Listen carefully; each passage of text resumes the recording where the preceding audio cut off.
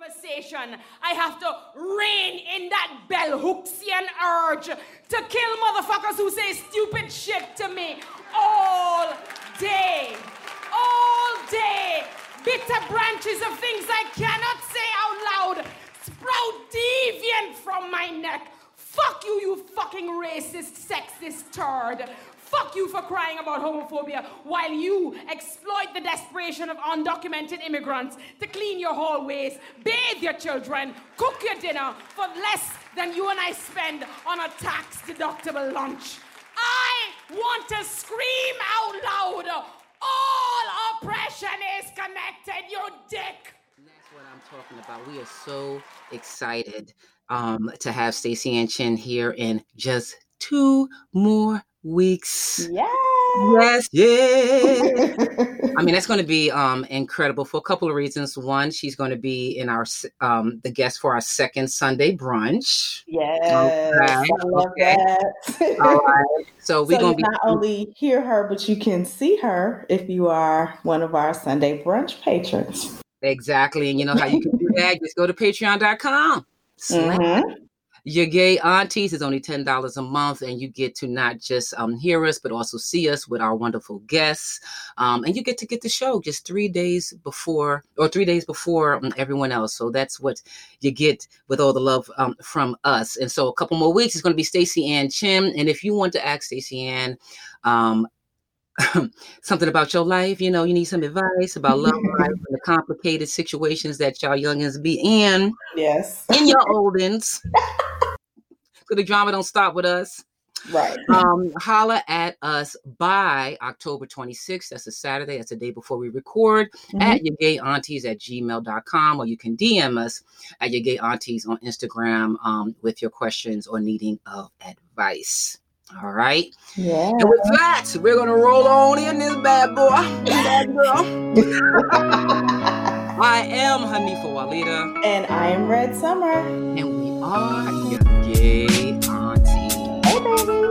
Yes. And we're gonna jump right into it because, well, first of all, let me know. You guys might hear some commotion outside because I kind of forgot that today is Atlanta Pride. And I happen to live in Midtown, so it is literally outside of my window. Oh, wow. Okay. That's fun. Yes, it is. I mean, I went out there because we have a rooftop. So, you know, there were a bunch of the people in the building were out on the rooftop and, you know, watching it go by. So let me go out there and... First, I saw this colorful. I was like, oh, that's such a cute display. That's like, oh, that's MailChimp, the emailing service. Oh, okay. And then behind them, oh, what's it? Beautiful. Oh, that's Salesforce. Oh, Xfinity. I was like, that's just a person? Like, just, you know what I mean? I was like, one after another, each float was some sort of commercial entity. Yeah. So I was like... I mentioned that in DC Pride. I was like, yo, like, it's all big business right now. The only small thing that I unfortunately neglected to catch on camera, because I did a total auntie thing where I thought I was video recording them, but it's not until I thought I stopped that I actually started. So in my pocket. Okay. Yeah. But it was I think it was some HBCU boys that were coming down, and they were doing it, and they were marching with the band, and they were making it happen. I said, okay, that's my pride parade. I'm going to go now because behind them is another commercial float. Yeah. Absolutely. But with all that being said, you know, happy Pride for everybody in Atlanta. Yay, yay, yay. Or have Black folks say happy white pride. Hey. Yeah, I had a parade this weekend. You what? I had a parade this weekend. What parade? I went to my first Howard homecoming. Yes, I've been here 5 years, but I'm only... I don't know. It's just weird going to a homecoming where, like, you don't know anybody. But my wife is a doctoral student at Howard this year. And so I went with her to her first HBCU homecoming. It was amazing. You know, that is something, I'm kind of like Beyonce in that way. Something I do wish I just new to do at the age. Like, I don't know, in New York, I guess wasn't in HBCU mode. Actually, I wasn't in college mode at that age, if I were to be quite frank. But took me a minute. But anyway, but it's like that experience is like, if you were lucky enough to experience that, you know, to have that be at HBCU, you know, be your alma mater, like coming of age among other Black folks that are focused in the way they're coming of age is just, I think, a gift. Absolutely. You know, so big up to our HBCU folks out there. Okay. But let's roll into the show, because we're really excited about our guest. Yes, we are. Yes, we are. Okay. You know what? We're just gonna bring her in. Laren Alta is here with your gay aunties. Yes. Hi, gay aunties and family. Hi, everybody. You know, you are of course official. We have mostly aunties on here as our guests, so you are an honorable auntie. Thank you. You know, thank you. Yes, you know the do. But we're so excited to finally have you on. You know, understand that Laren is a good friend of both me and Reds. We come from familiar communities. You know, we have we come from community. Yeah. So it made sense to have her on here to do the do. How you doing, Laren? I'm good. I'm so happy to be here. So happy to be with y'all. I love you both so much, and I'm honored to be in your community. Hey, do you call like nieces and nephews or kinfolk? I'm just happy to see all of them. I'm just happy to be here with all the kinfolk. Nice. We call them the children, but you know, but also a lot of our followers aren't children. They grown as hell. Right.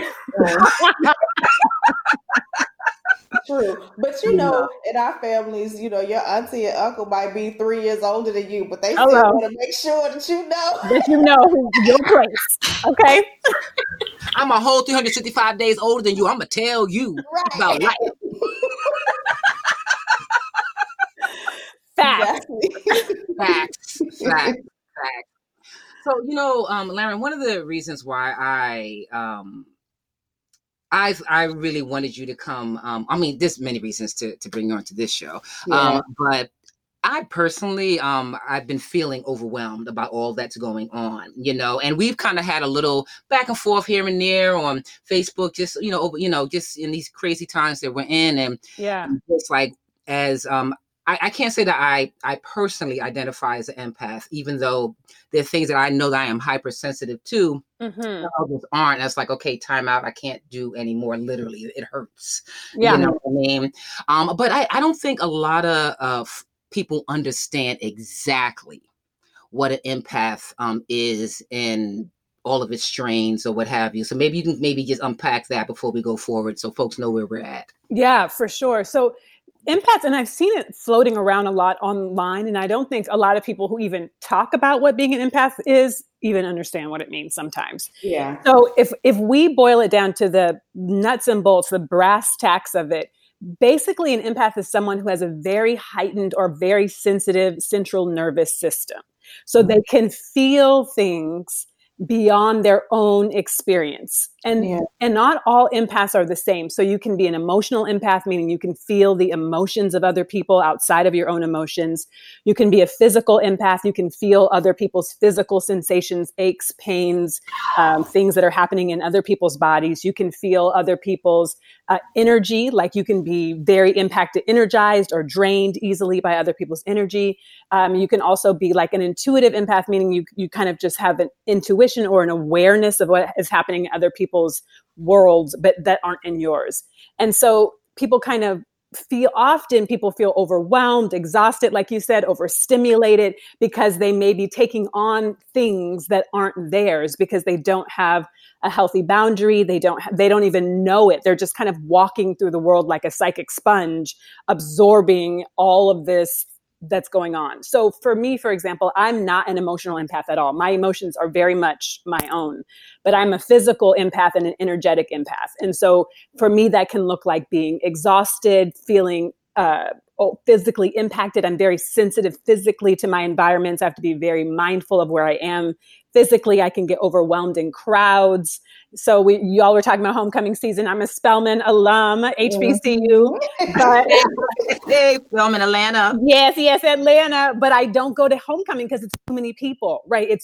I get very overwhelmed, very exhausted. If I walk into that crowd, I can just feel, even if I do all of my grounding and protection work, and I don't really do protection work as much as we can get into that later, but so that there are ways to shift it, because I think a lot of people feel like if they're an empath, they have no power, they have no control. They're just like at the whim of their sensitivities. And it's not necessarily the case. There are things that you can do to still maintain your sensitivities without being exhausted by them. Whew. I'm exhausted listening to your experience. Right? Yes. And so, really quickly, I'm sorry. Yeah, how does that differ from? And I was listening to like the different forms of empath. Mm-hmm. How does that differ from compassion? Oh, that's such a good question. It's such an important question. So, empathy and compassion are two different kind of like emotional functionalities, if we think about it that way. They're just like the way your emotions can operate. Mm-hmm. But compassion is where you would say if you're feeling sad because you lost I don't know, let's say you lost your favorite book. Mm-hmm. Compassion would be like, oh, I can that feels sad. I can hold you in the space and witness your sadness, right? Mm-hmm. Empathy is like, I'm going to feel sad with you. I'm going to meet my energy where your energy is, no matter where I am before. And so that's where it gets dangerous, because if you don't learn how to hold your center and still be sensitive and aware of what's going on without kind of collapsing into someone else's experience. So, but if you don't know, if you kind of have like holes, so like if you have like if you're an emotional empath, for example, you may be having a great day, best day of your life, things are going well, boo, boo, boo, and you go on the train and you sit next to someone who's just lost their job and their dog died and their partner left them, and you start feeling sad and you have no idea why you're feeling sad, and you have absorbed their emotions and you may not even realize why. And so the practice of the work that I teach is the more that you fill up on yourself, the more that you take up your own internal space, the less room there will be for someone else's stuff to creep in on you. That's a heavy lesson, because it's almost like it almost counteracts, like, especially how girls are socialized. Yes. Right? 100%. Yes. Like, we are taught to like be completely selfless and like to fill up on service to other people, mm-hmm. as opposed to filling up on ourselves. So like, how does somebody do that? So we have to go back a little bit, because most people aren't necessarily born empaths. People are born sensitive, right? Mm-hmm. And people become empaths because of childhood trauma. Now this I'm going to stop right there. And I just want to interject and put in context, because I've been holding a question that speaks to this as far as nature and nurture. But also, if I can just put this on top of her question, our relationship with anxiety, especially in today, and how people, I'm always curious, is the act of anxiety or not practicing anxiety, but experiencing anxiety almost an offshoot of empathy or the practice of empathy, whether willingly or not. You know what I mean? Okay, I'm sorry. I didn't mean to eject, but it's like when you said that, I was like, oh, okay. Yeah, that's a perfect question, because it weaves into what the whole root, the origin of it. Because so people can be born sensitive, right? All babies are sensitive. All babies have like an awareness of the world around them.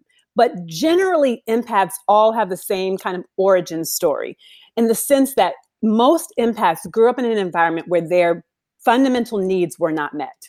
Now, that could be emotional needs, energetic needs, physical needs. It could be any need, right? And what they learned how to do from a very young age, because this environment they were in was not stable on one level or another, was turn up their awareness to feel around so that they could figure out what was safe and what was not safe. Oh my God. Like we are over here like mouths open, like, oh, and when you say, as far as in the way that someone was nurtured, not necessarily an abusive household, or even neglectful, at least like willingly neglectful, not abusive, but there was something, maybe I'm speaking because I was a latchkey kid and the only child, so I was mostly alone for a good chunk of my life. Of my life, in my mother's house, I was alone. And when you said that when you don't have, as a child, you're feeling out and you're trying to make sense of the world, so you have to bring up your hypersensitivity in order to do that. Yes. But there's no one there to kind of guide you to how you can. Oh my God. Exactly. So it could be a range. It could be from, on one end, very volatile, abusive, neglectful. And on one hand, it could be like, I'm home alone. Like you said, I'm 7 years old. I don't know what's going on. I've got to make sure that I protect myself and I'm aware of my environment all the time. So we start outsourcing our sensitivity and our awareness, right? So for one example, it could be, you come home and you don't know what mood your parent is going to be in, right? You don't know if they're going to be slinging, things around the room, if they're going to be ignoring you. And so to protect yourself, it comes out of the fight or flight, right? This is part of the brain. It's called the amygdala. So it comes out of your amygdala where you learn, it's your fight or flight. So you turn like, how do I stay safe and protect myself? I don't know what version of my dad I'm going to get when I get home. I've got to be super aware because I don't want to get hit again today, right? So then you start sensing, okay, he's safe, or he's not safe, or so that you start feeling. So this may be 6. Now you're 36, you've 30 years of feeling out if the world is safe or not. You're a master. You are a champion. This is a skill set that you have been developing your entire life, out of fight or flight, though. And so what I teach is that you so now you're highly sensitive. You're hyper aware of your neighbor, your next door neighbor, the person sitting next to you on the train, everybody. You're just taking it all in because it's come out of survival. You learned how to do this to survive, to protect yourself, to take care of yourself. But it's not safe. It's not actually healthy to have your adrenals running all the time in fight or flight to protect you. So what you have to do, because what happens is you start checking out from yourself, like seeing if you're actually okay, what you actually need, because you're just focused on surviving, right? Your feelers are just outward. And so it can feel dangerous to start checking in, like, how do I actually feel? What do I actually need? What does it mean to take up all of my space and feel from the inside out as opposed from the outside in? It's interesting that you're saying that, because like where I'm going mentally and even emotionally while you're discussing this is not home. I'm going in the streets. Yes. Right? So when I left my house, like that's when I felt the most like that I needed to watch everything. Like I grew up in Chicago. Yes. And it was a little before like the violent overtone that you see happening now, but it was like as it was building. And I'm to the point now, people are always like, oh, when are you going to go home? When are you going to come visit? I can't physically be there because I am constantly scanning everywhere that I am. That's it. I just can't. Survival mode. Yeah. It's survival mode. Right. Which isn't, the brain needs to it thrives in states of being soothed, right? And so as Black folk, we've been in a perpetual state of fight or flight for centuries. And so, Red, what you're speaking to is like, it becomes normalized. Like we don't even realize how prepared we are, how on guard we are, how we are. And the idea of soothing that feels dangerous. I find that I get angry when I see people not doing that. Like, I'm just like, you're not even watching around yourself. Like, you don't even know like what's happening. Like, you didn't even see that car. Like, I get frustrated when I see people not in that heightened sense. That's what's so like, as you're saying this is really making me think about that. And, I'm thinking, I want to go into this idea of experiencing empathy, as an empath, as a non-empath, but experiencing empathy and what do you do with it? I'm using, and is it all, in other words, how it doesn't have to be a negative as far as how you're describing, a lot of people use it or experience it, right? I always think of this one particular instance when I lived in New York some years back, but this is the first time I really realized, it's like, oh my God, I am literally becoming this person I'm observing. Yes. I was on the train and it was a young man. I'm going to give him a hot 18, 19, very petite young man. And I had never seen someone look so sad and dejected. He was maybe a student. Like, I almost feared for his safety. So small on this train. It's a packed fucking train. And everyone is I could not ignore him. But the more and more, and I couldn't turn away from him either. It was almost a spectacle how depleted this human being was in this particular moment in his life. Like, I feared that he was going to run in front of the train, like get off the train. And, like, it looked, I felt like I was entering his brain and I was slowly becoming him. I almost wound up taking his posture, and I got off before him. I didn't have enough courage to say, "Are you okay?" Because I was so thrown by the experience of experiencing him. Exactly. Yeah. And so I think back to this, like, how would, to go back in time, how could I have handled that differently, or if at all? I don't know.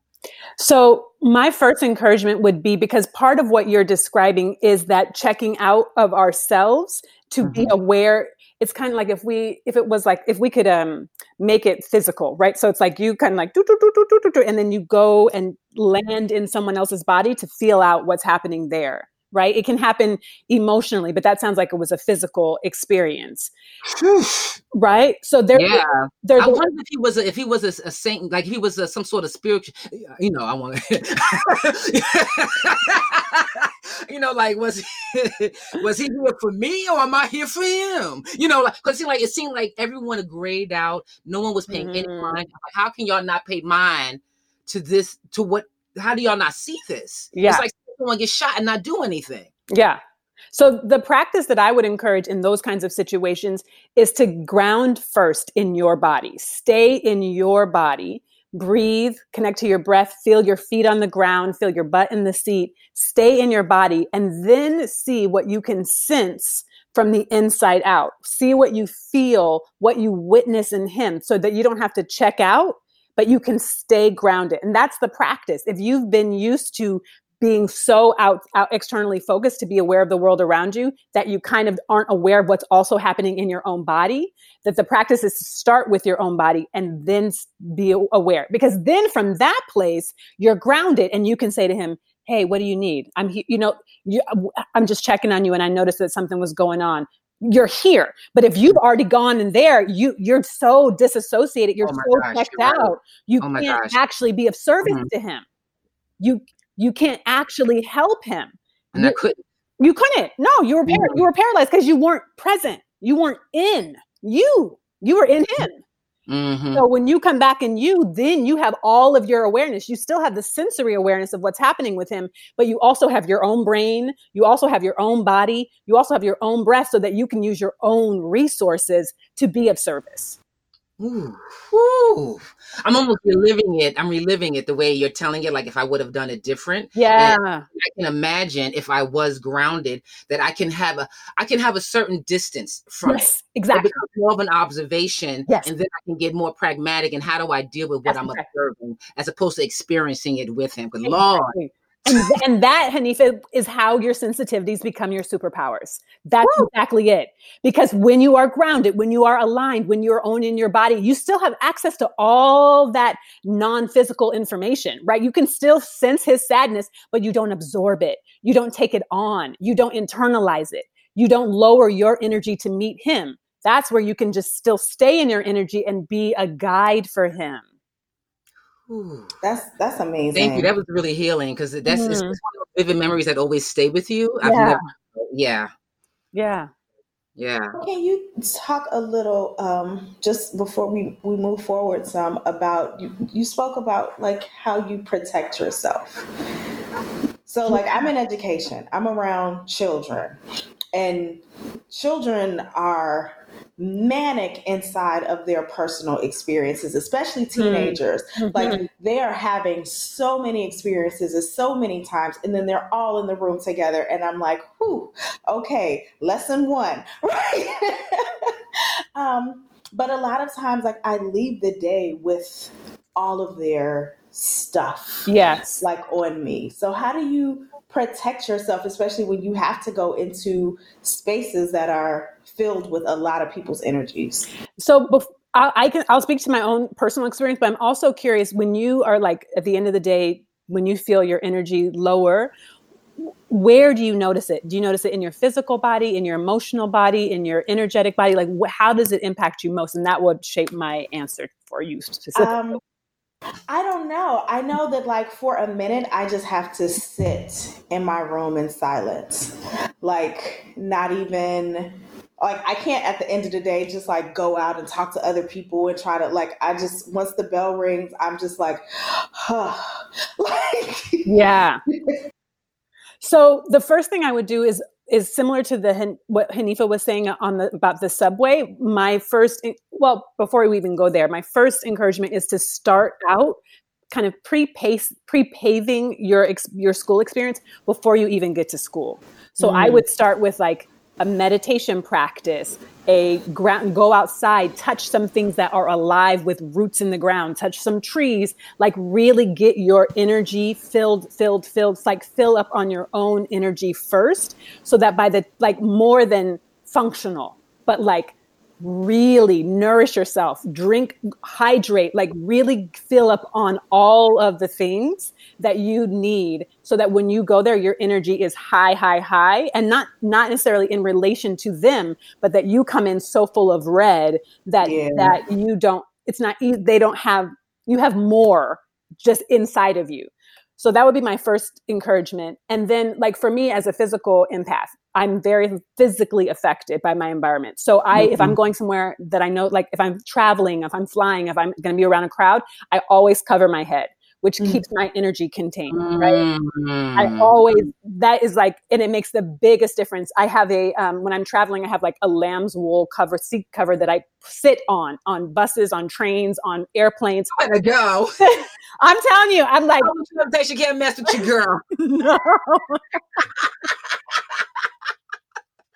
Because I'm like, my energy is more important than what I look like. You know how you interpret my like whole get up. I'm like, I have to like, because I can't, otherwise I am tossed about. Like I am just like so at the whim of the world.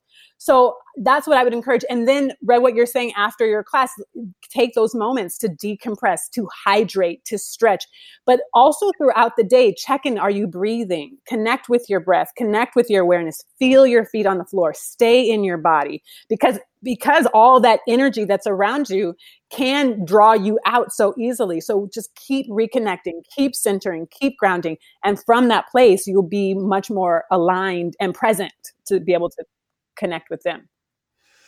Okay, I think this can actually roll into a letter, into the letter section, because it's going to be a nice little transition. But at first, I just want to just make a couple of announcements, beautiful people. So we're going to be starting a new segment of the show where we highlight queer artists out there. That's both musically, visual artists. If you're doing something in theater, if you have an Instagram, please tag us or DM us on our Instagram and let us know about what you're doing out there. And if we like your shit, we'll put in your shit. I want to back up and highlight that. Now, yes, we want to support our young queer or just queer artists in general. Okay, but we also are artists, so we're gonna be a bit picky, just a bit, and you know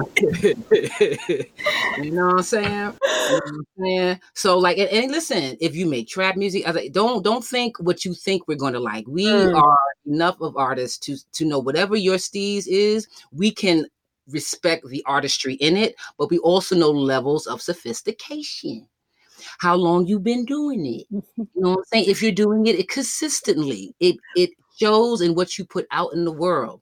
So if you feel you have put something out in the world that you want others to know about and you want to use our platform to do so, you better holler at us. Mm-hmm. Don't be scared. Yes. Hey, trust me, I love giving advice. So even if we do not use your work, I will give you a couple of 2 lines of advice. You can take it or leave it. Well, we won't leave you empty-handed. Yeah. We want to connect with young queer artists and use this platform to get your work out there. So if you got the music, you got the work, do it. Let's do it. Holler at us at Your Gay Aunties on Instagram. DM us, please, or tag us on whatever post. Say, hey, aunties, you need to, hear about my friend. This is her joint. This is his joint. Blah, blah, blah. Okay? And of course, if you have, you need advice about your messy queer life or even careers. You know what I'm saying? Your co-working situation, a lot of things go on that makes, life and all that, you know what I'm saying? And sometimes you just don't know how to navigate. You got your hands up in the air or you're listening to your friends and you're just going in circles and you're repeating and doing the same stuff.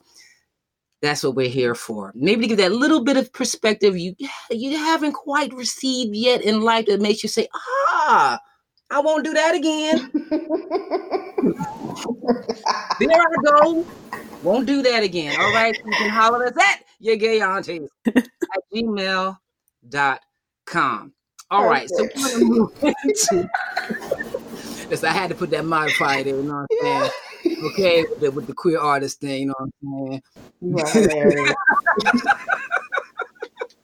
You know what I'm saying? All right.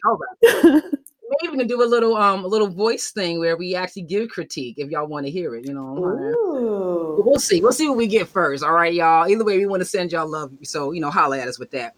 All right. So we're going to go into a couple of letters. And this first letter, I'll read, and maybe Red, you can read the second letter. Okay. But this letter is a continuation because it is specific to Lauren. Hold on. And she doesn't say to hide her name or not. So we'll just call her T, just by default. Just reminder, guys, if you do not want us to say your name, tell us so. Because if you don't say anything by default, we're just going to give you a pseudonym.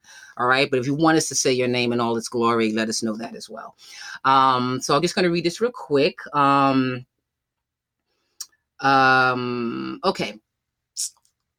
All right. It wasn't until a few years ago when I first encountered someone who was Black that identified as an empath. When I first allowed myself to dive into my own spiritual journey outside the Christian church, many of the people I came across were pretty much all white. That has changed dramatically for me, though, which brings me to my question. I am in the process of starting a group for people to discuss spiritual and other life topics that they may not feel safe discussing elsewhere. Energy healing, what it means to be an empath, etc. What has helped you to step boldly into your truth to have the courage to share the things you do? Much love, T.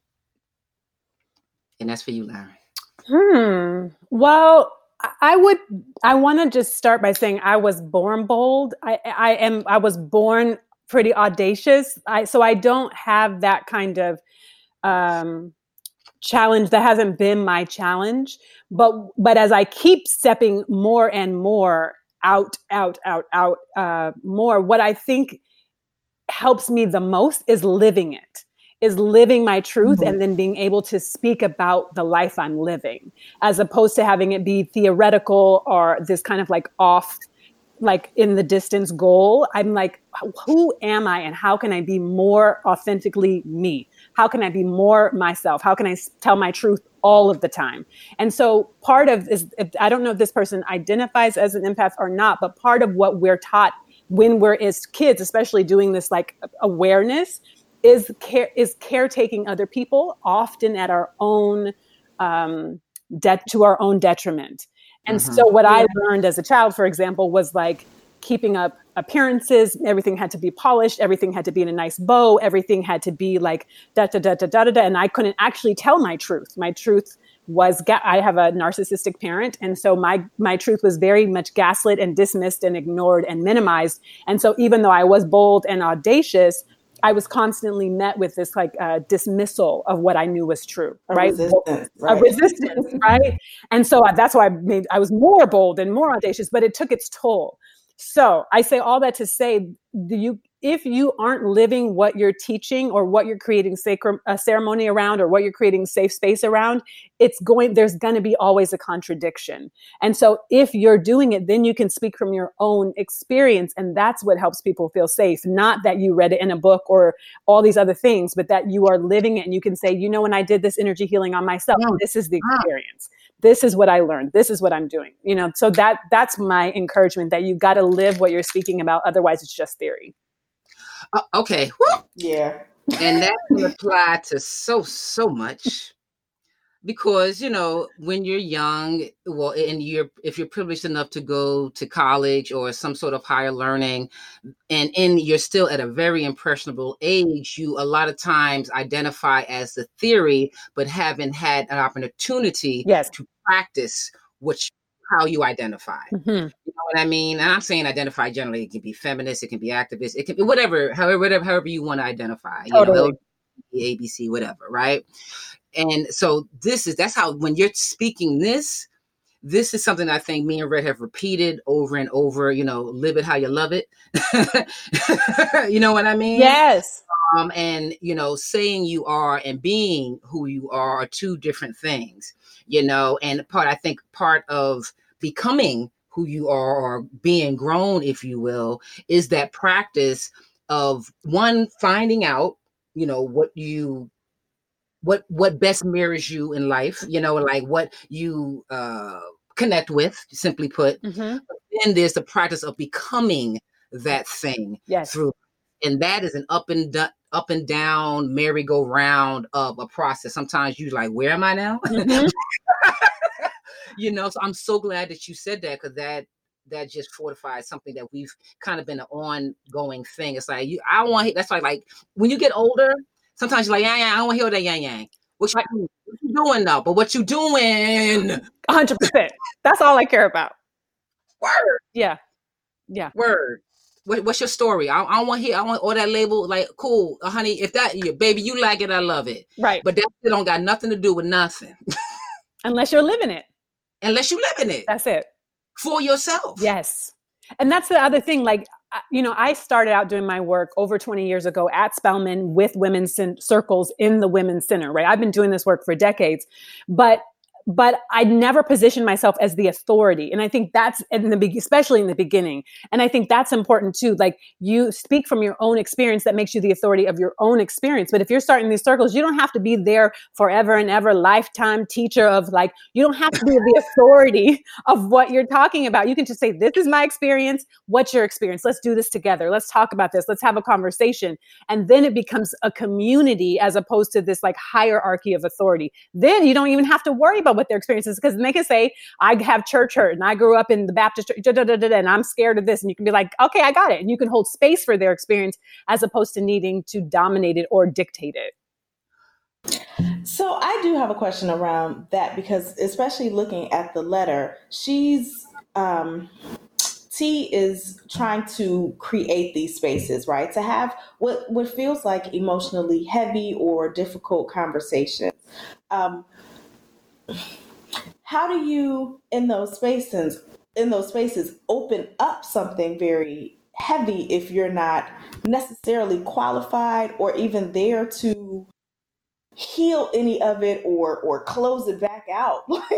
So if you do create a space where people are opening up in that way, then what are some ways that you can kind of make sure that people are in safe space by the time they leave? That's such an important question. For me, it's always been, so I grew up in the AME church, which is African Methodist Episcopalian. Now, I didn't really learn a lot about spirituality. There was not a lot of real, discussions about anything. But what I loved about it was the Methodist part. And because for Methodist meant we had a there was a methodology, right? We did it the same way every Sunday. We began, we did the middle, the end. It was a ritual every Sunday. I knew how it was going to begin. I knew what the words we were going to say. I knew the songs we were going to sing. And so it taught me how to create a sacred container for healing and transformation. And so what I would encourage this person T to do is you've got to figure out how you're going to create a sacred container. How are you going to open it? How are you going to ritualize it? How are you going to make people feel safe? How are you going to listen? Like, how are you not going to make it about you?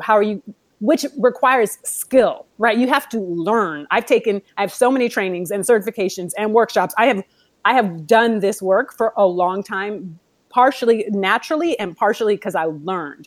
And so I think, Red, what you're speaking to, it can be very dangerous if you are creating these conversations because trauma is going to come up, right? And if you're not equipped, it can be even more traumatizing.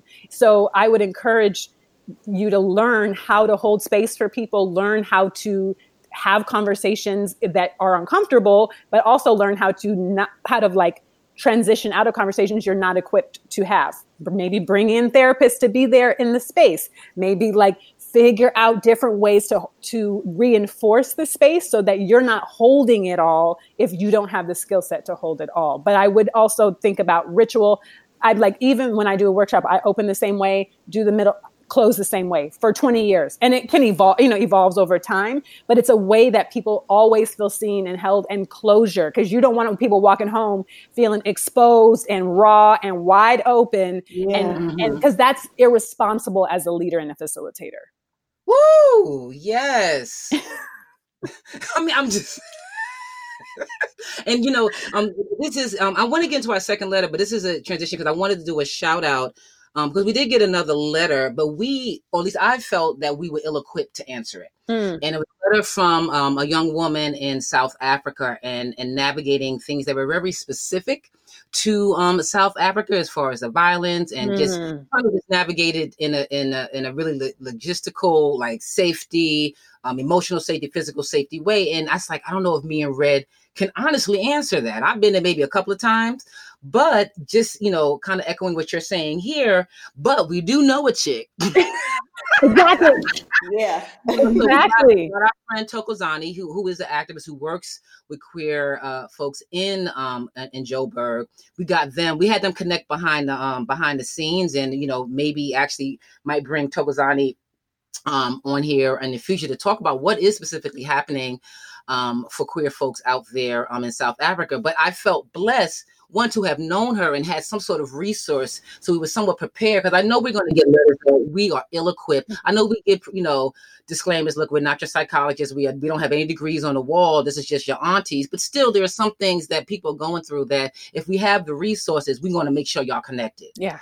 So I want to thank Thokozani and Dada to, just for being that person and reaching out to this young woman and making sure that she's held down. Mm-hmm. You know what I mean? And yeah. So yeah, if you're going to do it, make sure that you're prepared to do it, or you have people who can do it when you're not prepared. Yes, totally. That's the most important part. When you talk about healing, you have to, you don't try and carry it all, bring in your backups or resources or everyone, Exactly. Yeah. Exactly. Yeah, because then you don't want to open up the space and now the rest of your day is all heavy with everything that everybody brought up too. Hello. So that's another. Yeah, you got to close it out for yourself as well. Exactly. Yeah. I'll be like that child I saw on the train, honey. Woo! We're just all nodding our head. Like, yes. Yeah. I don't even have a descriptive. All right, so let's go. So let's maybe Red, you can read the next letter. Okay. Oh, gosh. Okay. Is this T? It's it's Oh, I found it. Yeah. And it has a follow-up. Okay. So and you're welcome to join Nerd Bobo. Say it again. That's the name that he or she wants to go by, Nerd Bobo. Oh, Nerd Bobo. Thank you, your girl, Nerd Bobo. So, Nerd Bobo.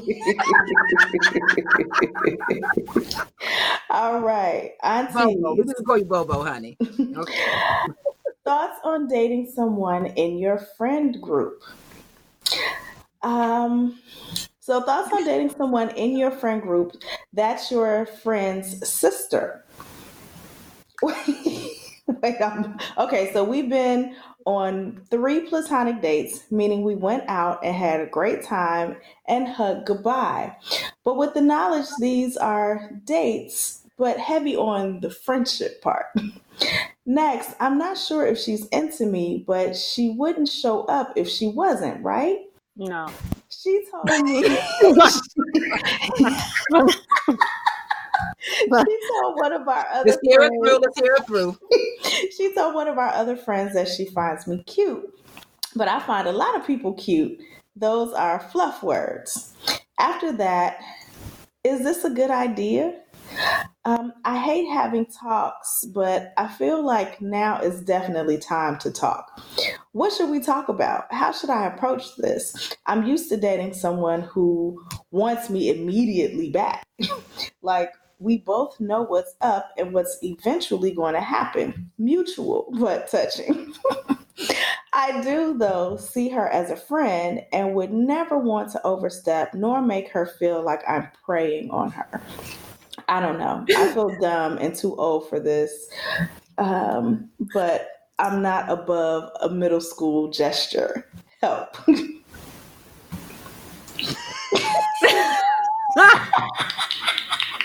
And there is a follow-up. Should I just slow my roll and enjoy this for what it is and see what happens? Why rush and also play the field, etc.? Yes. That one. Yeah, that's it. That's the answer.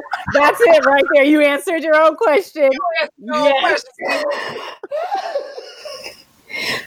Okay, so just to kind of recap, we have a person that's very close, like and I missed this part. The friend's sister is mostly straight. No, ma'am. Nope. Okay. So I thought the top part was just kind of like I'm gonna be the straight girl basher though. I'm gonna leave it.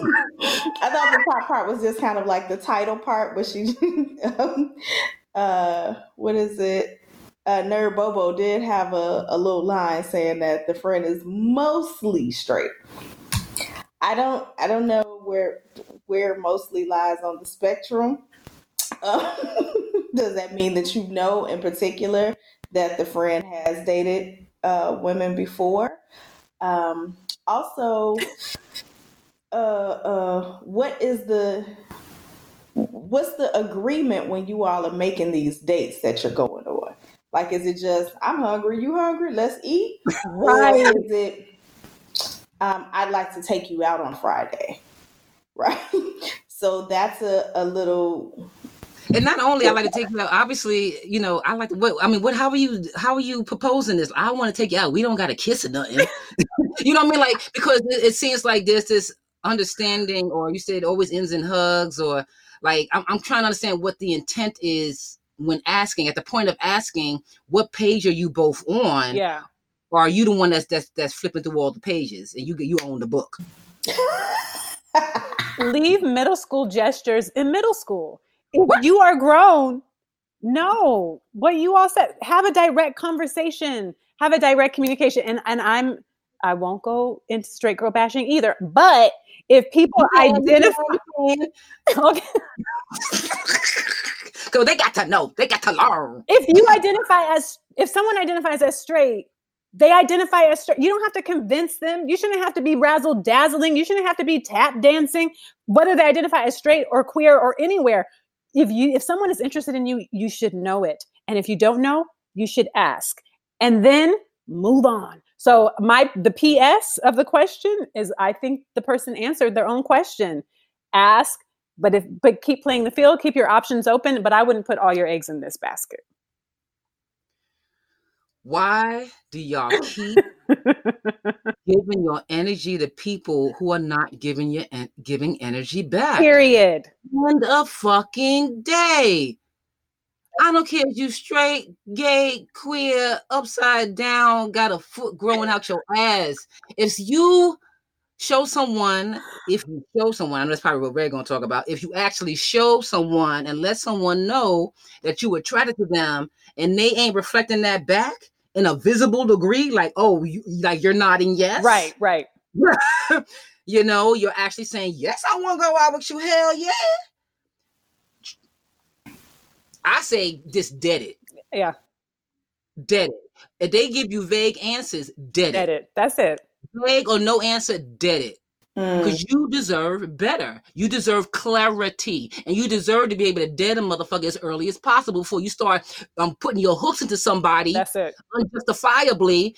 And then you wonder why this straight girl, whoever girl or whatever person is dragging you around and you start hating on them because they ain't giving you what they want. They gave you with the silence. They gave you it with a no. They gave you with I'm mostly straight. They gave you with it I'm over here kissing this dude. You see this? What else you want? Why do y'all keep hooking on to these people? And nothing's wrong with a friend date. Like, if y'all are friends, be friends. Don't be in the mamby-pamby, the gray area that we don't know what's happening. No. I like clarity. Man, it's exhausting. Y'all are saying that these things never like evolve into later. Like one day you just turn around and say, "You've been here all this time."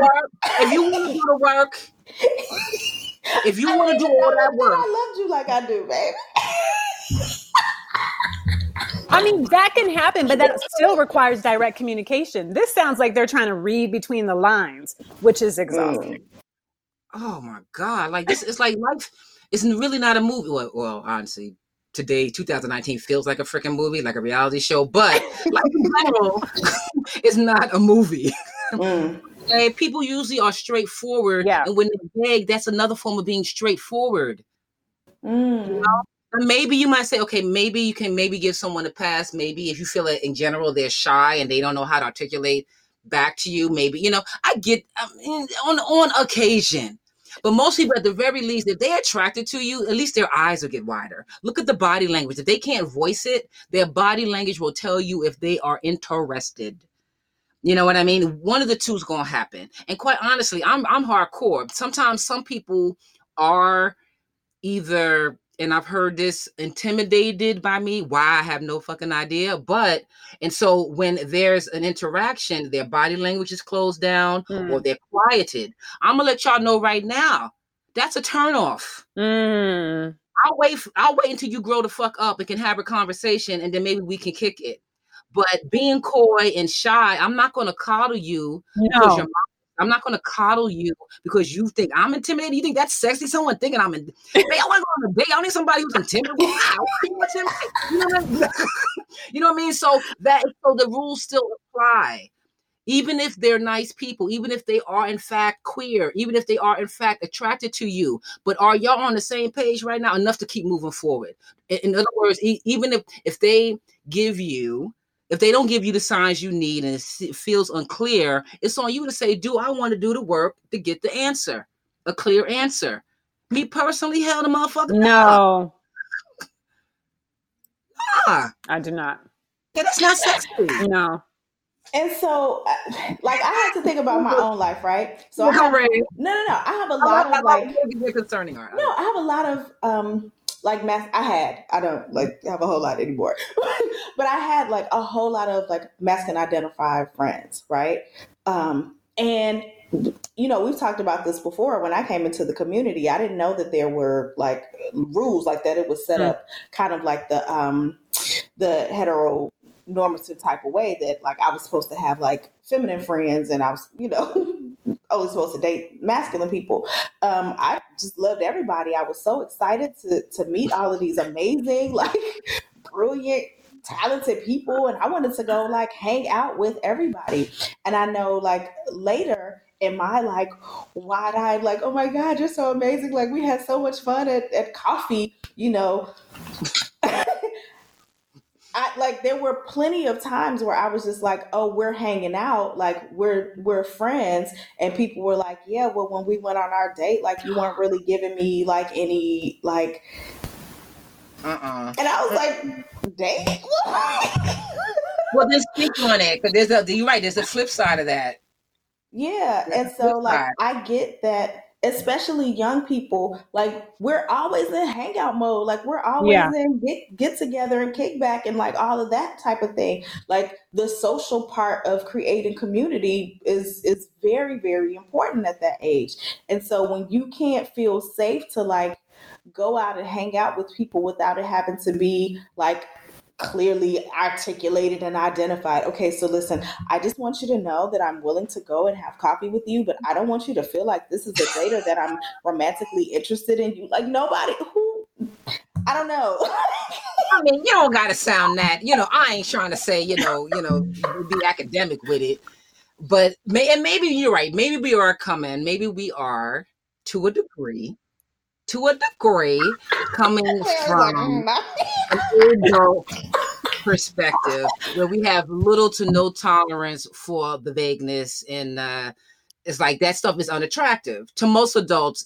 Shyness and all of that, unless you're as shy yourself, it's really kind of unattractive. It's not really, or that kind of like you ain't telling me but you telling me type of crap. That's for me, that's juvenile. But you're right. 20s, I didn't know what I liked or who I liked, or like I was. I just found out last week that I went on a date like 7 years ago that I didn't even think was a date. I found out through a third party that was like, you went on that date with so and so, and you didn't like them, and I was like, I to this day didn't know that was a date. Like I just thought we were having coffee or having Mexican food. I remember hanging out, but I wasn't like, I had no idea that this is supposed to be like a romantic thing. So, and then the whole lore around the outing was like that I was throwing not shade, but I was like cold and distant and all this, not cold, but like disengaged. Like I wasn't flirting, but I'm not a flirty person. Like that's not how I'm going to show up. So if you want to, I need to know if we're on a date or if because I also have a lot of masculine presenting friends. I have a lot of people who all kinds of different gender expressions. So like who I like hanging out with as friends. I don't need everything to have a romantic undertone. But if you like me, I need to know you like me. Otherwise, I'm going to act like you're my friend because that's why I'm there.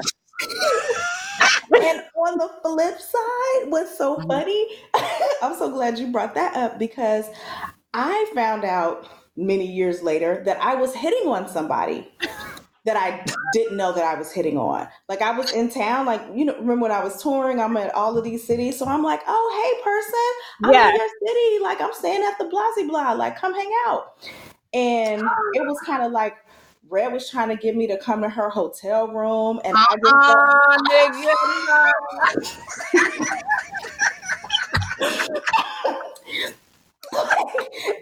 and I do not remember that.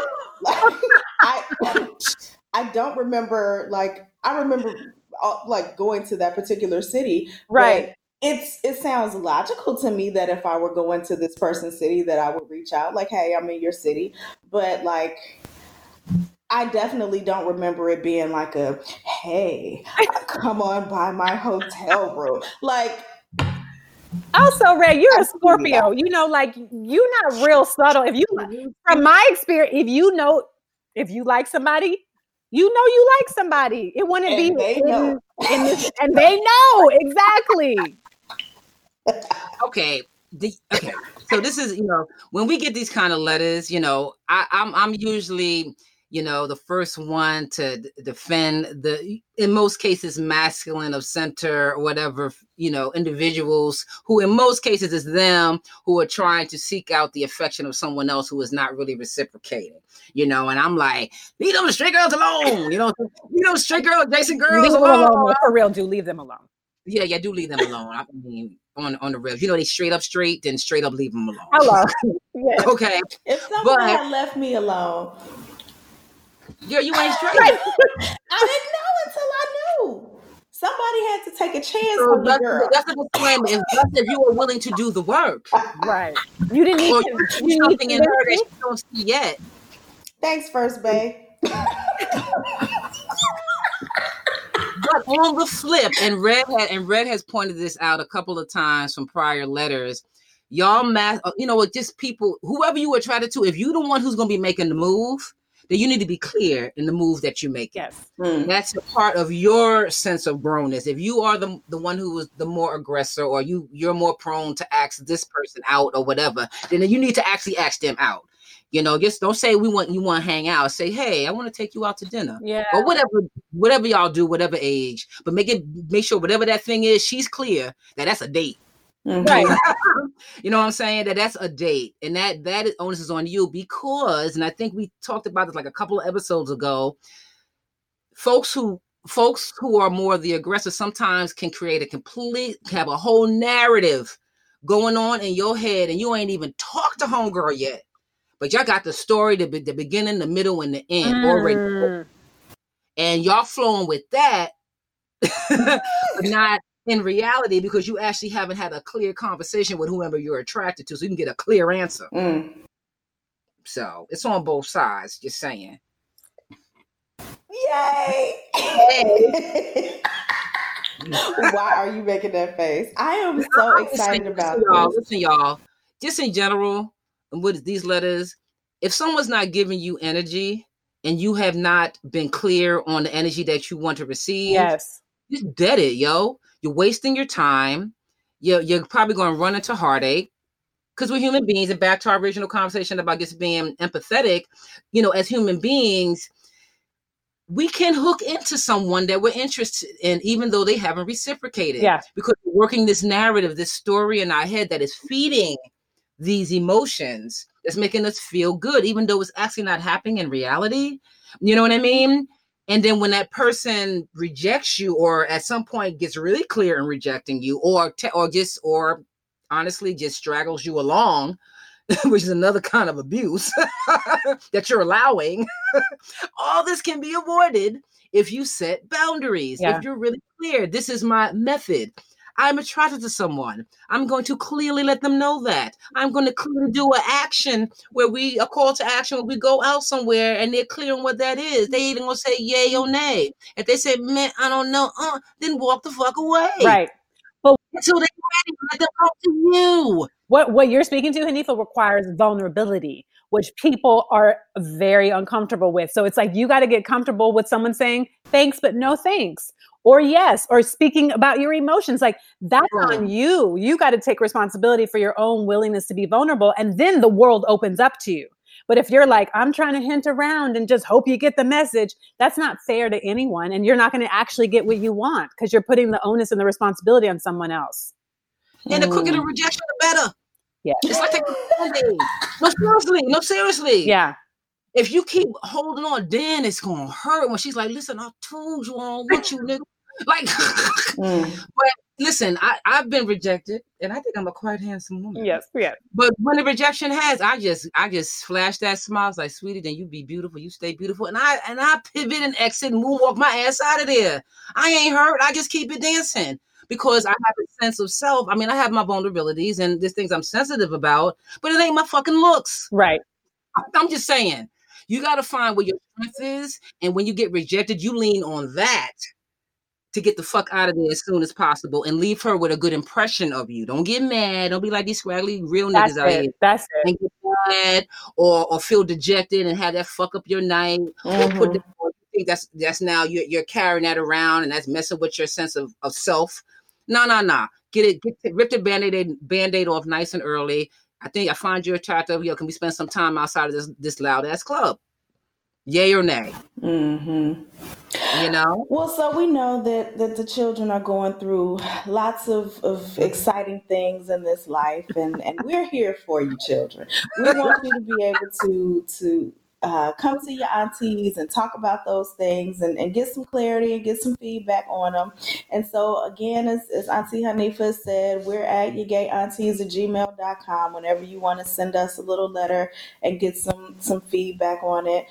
We also are on IG at Your Gay Aunties and Twitter on Your Gay Aunties as well. And so we are expanding all the ways that you can reach out to us so that you can get that feedback that you need. We also have wonderful guests who will be joining us. We have Stacey Ann Chen as our next Sunday brunch guest. So make sure that you go ahead and sign up to be one of our Patreon sponsors so that you can participate in that, because we want you to be there with us on our Sunday brunch. And we want to thank our guest today, Lauren Alta, empath, healer of the healers. Yes. Thank you. And yes, and if you want to know more about Lauren Alta, just go to LaurenAlta.com. That's LERINALTA.com. Is there anything coming up you want folks to know before we bounce? Oh, find me on Instagram too. It's my favorite place to hang out on the interwebs, and then you'll know all the good stuff that's happening. And where can they find you on Instagram? LaurenAlta.com. All right, so your name. Alta, yeah. Yeah. Thank you, Lauren. Thank you for rolling with us today. Thanks for having me. Love you both so much. Thank you for the work that you're doing and helping out the children get their lives together. Yes. That's what we are here for. Yes, and we love you, and we're so happy that you were able to join us. Thank you for making it happen. Yes, and with that, I am Red Summer. And I am Hanifa Walida. And we are your gay aunties. Bye, babies. Bye, darlings.